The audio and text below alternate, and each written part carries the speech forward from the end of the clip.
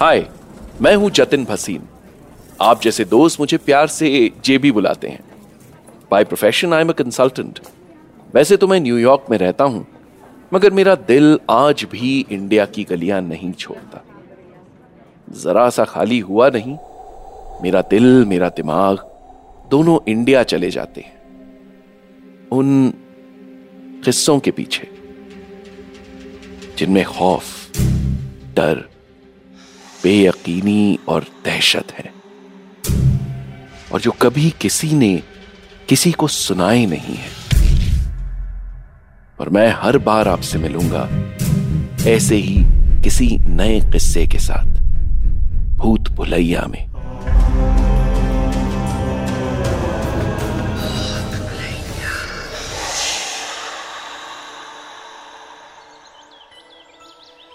एक बार मैं official visit पर पुणे गया था।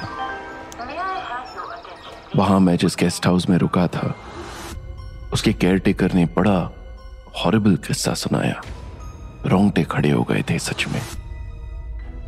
वो कहता था ये किस्सा सच्चा है।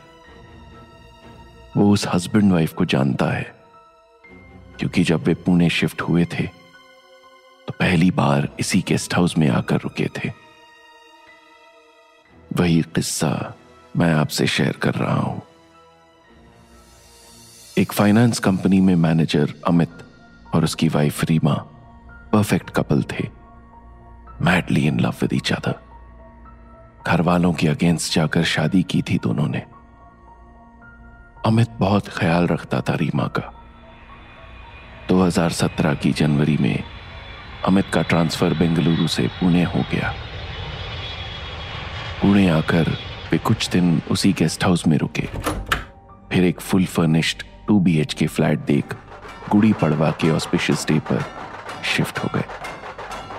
शिफ्ट होने के तकरीबन साल भर बाद एक सुबह अमित अपने बेडरूम में ऑफिस जाने के लिए तैयार हो रहा था। मेरी सॉक्स नहीं मिल रही, पता नहीं कहां रख दी इस नई मेड ने। वहां देखो, अलमारी के नीचे पड़ी है, रीमा ने पीछे से कहा। सुनो, आज मत जाओ ना प्लीज, मुझे 2 दिन से बहुत बोर लग रहा है। रीमा की रिक्वेस्ट में उदासी भरी थी। नहीं रुक सकता यार, 2 अर्जेंट मीटिंग है। तुम अपने फ्रेंड से बातें करो ना। क्या नाम था उसका? हाँ, Arushi. I don't want to talk to her any more. बिल्कुल कंप्लेन बॉक्स है, जब देखो किसी ना किसी की बुराई करती रहती है, रीमा चिढ़कर बोली। अरे तुम मेघा से बात कर लो, मुझे अब वो भी पसंद नहीं। हमारी फ्रीक्वेंसी जरा भी मैच नहीं होती। मुझे ऐसी फ्रेंड चाहिए जिससे मेरी फ्रीक्वेंसी मैच हो, जो मुझे बिना जजमेंटल हुए सुन ले। दोस्तों के मामले में बड़े हाई स्टैंडर्ड हो गए हैं तुम्हारे, अमित हंसा। तो फिर ऐसा करो, तुम मेरे लिए एक नई फ्रेंड ढूंढ दो। इस बार मैं उससे पक्के से दोस्ती बनाकर रखूंगी। मैं इस घर में सारा दिन अकेली नहीं रह सकती। रीमा की आवाज में बड़ी फ्रस्ट्रेशन थी, लगा जैसे रो पड़ेगी। अमित पिघल गया। दुआ करो तुम्हें जल्दी से ऐसी ही एक दोस्त मिल जाए। गहरी सांस भरते हुए अमित ने स्पेक्स पहने और ऑफिस के लिए निकल गया। अमित ने ऑफिस जाकर डेस्क पर लैपटॉप रखा ही था कि उसका दोस्त और कॉलीग प्रशांत मुंह लटका कर आ गया। क्या हुआ? Is everything all right? कुछ ठीक नहीं है यार। वो Sudha, I think she is having an affair with someone. What? पागल हो गया क्या? It's not possible at all. She is a devoted wife. तुझे जरूर कोई मिसअंडरस्टैंडिंग हुई है। काश ऐसा ही हो। वैसे ये थॉट तुझे आया कैसे? एक्चुअली एक दिन मुझे उसके फोन पर कुछ इंस्टॉल करके देखना था, तब यूं ही उसकी डाउनलोड हिस्ट्री देख ली। तब पता चला वो रोज मेरे ऑफिस जाने के बाद एक चैटिंग ऐप विस्पर इंस्टॉल करती है और मेरे लौटने से पहले अनइंस्टॉल कर देती है। विस्पर? ये तो चैटिंग ऐप। हाँ वही। उसमें कोई पर्सनल इन्फो सेव नहीं होती, कोई किसी को ट्रैक नहीं कर सकता। बस जिसे जो अच्छा लगे उससे जी भर बात कर लो। Then what's wrong in that? किसी से बात करने का मतलब ये तो नहीं कि अफेयर ही हो। हर कोई किसी ऐसे इंसान से बात करना चाहता है जिससे उसकी फ्रीक्वेंसी मैच हो, जो उसे बिना जजमेंटल हुए सुन ले। It's therapeutic. हो सकता है ऐसा कोई दोस्त मिला उसे। अमित ने सुबह रीमा की बात याद करते हुए कहा, बात मुझसे छिपाने की है यार। अगर अफेयर नहीं तो मेरे घर आने से पहले वो चैटिंग ऐप अनइंस्टॉल क्यों कर देती है? जाहिर है जो किया जा रहा है मुझसे छिपाकर किया जा रहा है। Prashant looked broken. पूरा दिन अमित का भी मूड उखड़ा रहा। शाम को ऑफिस से घर लौटते हुए उसने कार में आदतन एफएम रेडियो ट्यून कर दिया, जिसमें कोई लोकल न्यूज आ रही थी। दोस्तों, क्या आप जानते हैं आपके शहर पुणे में 2 महीने के अंदर 3 महिलाएं गायब हो चुकी हैं। एक ही तरह से। तीनों एक दूसरे से किसी भी तरह कनेक्टेड नहीं थी, मगर फिर भी कुछ पॉइंट्स थे जो तीनों केस में कॉमन थे। फर्स्ट वन, तीनों घर से झूठ बोलकर निकली थी, यानी तीनों की लाइफ में कुछ ऐसा चल रहा था जो वे फैमिली से छिपा रही थी। सेकंड, घर छोड़ने से पहले तीनों ने अलग अलग पब्लिक प्लेस के लिए कैब बुक की थी, लेकिन वे वहां नहीं पहुंची। कैब ड्राइवर बताते हैं तीनों को राइड के बीच में कॉल आया और वे बीच में ही उतर गई। थर्ड पॉइंट इज, उस वक्त कोई भी महिला तनाव में नहीं दिख रही थी। They were happy and excited. And the most strange thing, उनके साथ उनके फोन भी ऐसे गायब हो गए जैसे दुनिया में कभी थे ही नहीं। बड़े से बड़े टेलीकम्युनिकेशन एक्सपर्ट्स भी कोई ट्रैकिंग ट्रेसिंग नहीं कर पाए। यानी कोई तो कड़ी है जो तीनों डिसअपीयरेंस को जोड़ रही है। दोस्तों, हमें डर इस बात का है कि इस कड़ी में कहीं कोई और शिकार तो नहीं जुड़ने वाला। पुलिस अपना काम कर रही है, फिर भी हम यही कहेंगे, बी अलर्ट, बी सेफ। पता नहीं अमित ने ये न्यूज सुनी भी थी या नहीं। उसका मन तो प्रशांत और सुधा में ही अटका हुआ था। डेक्कन के बिजी ट्रैफिक सिग्नल पर रुका अमित सोच रहा था, प्रशांत बेकार में ही टेंशन ले रहा है। विस्पर ऐप पर लोग सिर्फ प्रेमी ही नहीं ढूंढते, कुछ और रीजन भी हो सकते हैं चैटिंग के। तभी उसके मोबाइल पर विस्पर ऐप का नोटिफिकेशन बजा। धानी का था। हाय हैंडसम, कहां बिजी हो आज? पढ़कर अमित के चेहरे पर मुस्कान खिल गई। उसने रिप्लाई लिखा, तुम्हारी यही बात पसंद है मुझे। ना कभी मुझे देखा, ना ही मेरी आवाज सुनी, फिर भी मुझे हैंडसम समझती हो। धानी अमित को विस्पर ऐप पर ही मिली थी। दोनों में अच्छी दोस्ती हो गई थी। वो एक दूसरे के मन की बातें बिना कही ही समझ लिया करते थे। वो उसे पसंद करने लगा था, मगर प्यार तो वो रीमा से ही करता था, बेइंतहा, बेपनाह। धानी का अगला मैसेज आ गया था, इसीलिए सोच रही हूं तुमसे रूबरू मिल लूं ताकि मेरी सारी गलतफहमी दूर हो जाए। अमित बिना देखे ही धानी के लबों पर खिली स्माइल महसूस कर सकता था। उसने आंखें मूंद कर गहरी सांस भरी। सोचा, अगर भगवान को यही मंजूर है तो यही सही। Okay, let's meet then. Signal green हो गया था। अमित ने रिप्लाई कर चैट बंद कर दी। 2 दिन बाद अमित को सुबह सुबह प्रशांत का मैसेज मिला। कब से कॉल ट्राई कर रहा हूं, कहां हो यार? You know Sudha is missing like as if she never existed. Bloody bitch, भाग गई अपने आशिक के साथ। पढ़कर अमित की बॉडी में तेज सिरहन हुई, full of pain, anxiety and grief. Amit की आंखों में कल शाम का मंजर तैर आया जब उसने धानी को कोरेगांव पार्क में मिलने के लिए बुलाया था, मगर फिर एफसी रोड के फेमस रेस्टोरेंट कौमुदी के बाहर कैब छोड़ने को कहा। आसमान में बेमौसम काले बादल छाए हुए थे। लोग बारिश का इंतजार कर रहे थे और अमित धानी का। थोड़ी देर बाद मैसेज में धानी की मेंशन की हुई कैब से एक लेडी उतरी। प्री डिसाइडेड ड्रेस कोड धानी रंग के सूट में। अमित की नजरें दूर से उसका चेहरा पढ़ने की कोशिश कर रही थी, मगर चेहरा दुपट्टे से ढका था। उसने पास आकर अमित की विंडो का डार्क ग्लास खटखटाया। अमित ने ग्लास नीचे कर धानी को देखा तो उसके होश उड़ गए। वो सुधा थी। धानी, तुम हो Sudha? I just can't believe. नीला समंदर, तुम हो अमित? सुधा भी शॉक्ड रह गई, जैसे उसे तेज करंट लगा हो। दोनों की हालत एक जैसी ही थी, awkward, embarrassed and shocking. Amit car से बाहर उतर कर आ गया। This is really weird Sudha, I never realised Dhani तुम हो सकती हो। Same with me Amit. Can we please keep all this a secret and move on? Prashant को कुछ नहीं पता इस बारे में। श्योर सुधा, मैं प्रशांत का ही नहीं तुम्हारा भी दोस्त हूं। Don't worry at all. चलो तुम्हें घर छोड़ दूं, प्रशांत ऑफिस से घर पहुंचता ही होगा। नहीं, उसकी जरूरत नहीं, मैं कैब से चली जाऊंगी। सुधा अमित से नजरें नहीं मिला पा रही थी। प्लीज, आई इंसिस्ट, जो हुआ धोखे में हुआ। हम अभी भी पहले वाले अमित और सुधा ही हैं और आगे भी रहेंगे। अमित ने सुधा को जिस तरीके से कंसोल किया, वो थोड़ी रिलैक्स हो गई और कार में बैठ गई। अमित ने कार उसके घर की ओर मोड़ दी।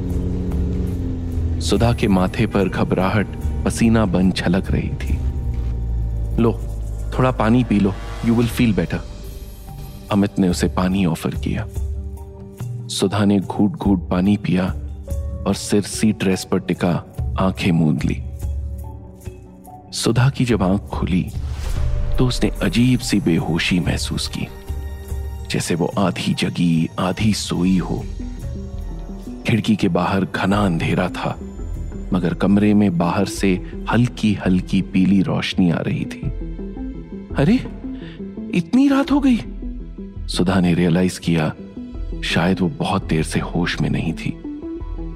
धुंधली हुई नजरें इधर उधर दौड़ाई तो महसूस किया ये बेड, ये रूम, ये उसका तो नहीं है, ये तो अमित और रीमा का बेडरूम है।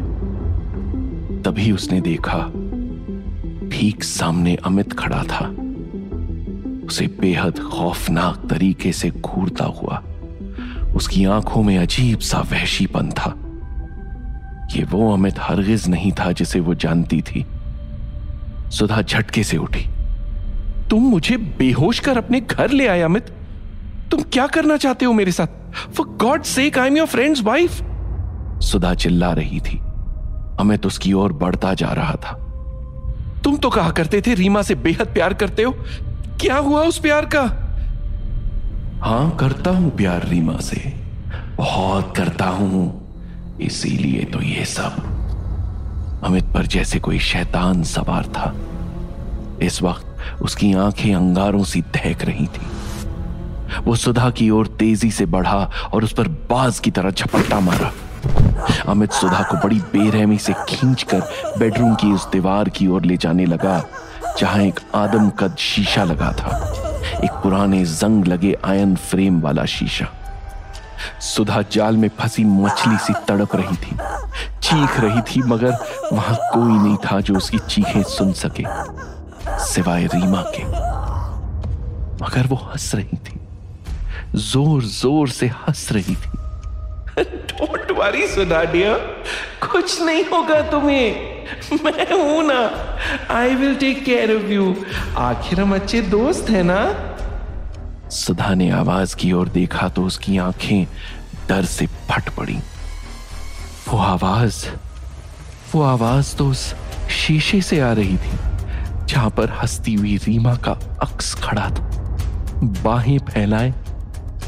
उसे देख सुधा खौफ से पूरी तरह चीखी। रीमा 5 महीने पहले मर चुकी थी, इसी घर में, इसी बेड पर। सुधा ने खुद रीमा की डेड बॉडी देखी थी। कार्डियक अरेस्ट हुआ था उसे। कितने दिन वो और प्रशांत अमित को कंसोल करते रहे, मगर वो कहा करता था रीमा मुझे बहुत प्यार करती है, वो मुझे छोड़कर जा ही नहीं सकती। क्या सोच रही हो सुधा? यही ना कि मैं यहां कैसे? रीमा शीशे के अंदर से वापस खिलखिलाई। यू नो, जब मेरी मौत हुई तो मेरी सोल यहीं थी, इसी कमरे में। जब तुम लोग मेरी बॉडी ले जाने लगे तो मैं भी पीछे पीछे जाने लगी, मगर जैसे ही मैं इस शीशे के सामने से गुजरी, इसने मुझे खींचकर अपने भीतर कैद कर लिया, हमेशा के लिए। ये शैतानी शीशा है जो डार्क वर्ल्ड से कनेक्टेड है। यहां अंदर एक अलग ही दुनिया है, आत्माओं की दुनिया। पहले तो मुझे बहुत घुटन हुई, मैं खूब रोई। फिर मुझे लगा चलो इस तरह मैं अमित के साथ तो रह पाऊंगी, उसे रोज देख तो पाऊंगी। पहले तो अमित को ये सब डाइजेस्ट करने में बहुत टाइम लगा, मगर फाइनली एक्सेप्ट कर लिया कि हमें यूं ही दूर दूर एक दूसरे के साथ रहना है, और एक दिन उम्र पूरी होने पर वो भी मेरे पास आ जाएगा, तो तब तक यूं ही सही। मगर इसमें मेरी क्या गलती? सुधा पूरी तरह रो रही थी। तुम्हारी कोई गलती नहीं है डियर, गलती मेरी है। दरअसल मैं अमित के ऑफिस जाने के बाद यहाँ अकेले बहुत बोर हो जाती हूँ। मुझे कोई दोस्त चाहिए जिससे मैं बात कर सकूं, अपने सुख दुख शेयर कर सकूं। जैसे तुम्हें एक दोस्त चाहिए था, तभी तो तुमने अमित से चैटिंग शुरू की थी। तो like a good husband, Amit मेरी ये विश पूरी कर रहा है, बस। रीमा हंस रही थी, खिलखिला रही थी। उधर अमित सुधा का सिर जोर जोर से उस शीशे में मार रहा था। उसकी दर्द में डूबी चीखों से वो कमरा गूंज रहा था, मगर आवाज का एक भी कतरा कमरे से बाहर नहीं जा पा रहा था। शीशे में ऐसे क्रैक आ गए थे जैसे उसकी उभरी नसें हों, और उन पर सुधा का गर्म ताजा खून ऐसे बह रहा था जैसे वो उन नसों से निकल रहा हो। फाइनली सुधा उस कमरे से गायब हो गई। सुधा की सोल, उसकी बॉडी, सब उस शीशे के अंदर चली गई, और वो शैतानी शीशा वो पहले की तरह ठीक होकर फिर से चमकने लगा। उस रात इस शहर से एक और जीती जागती औरत सुधा गायब हो गई थी। पहले से गायब 3 औरतों, आरुषि, मेधा और जोया की तरह हमेशा हमेशा के लिए। किसी को कुछ पता नहीं चला कहां गई। फिर अमित का क्या हुआ? मैंने केयरटेकर से पूछा। सुना है आजकल वो किसी पागल खाने में बंद है, सारा दिन यही कहता रहता है, मुझे भी भेज दो उस शीशे में, उसके पास। और अब वो शीशा कहां है? मैंने उससे पूछा तो उसने कुछ नहीं कहा, बस एक अजीब सी स्माइल देते हुए अपने कमरे की ओर देखने लगा, जहां दीवार पर लटका था एक आदमकद शीशा, जंग लगे फ्रेम वाला।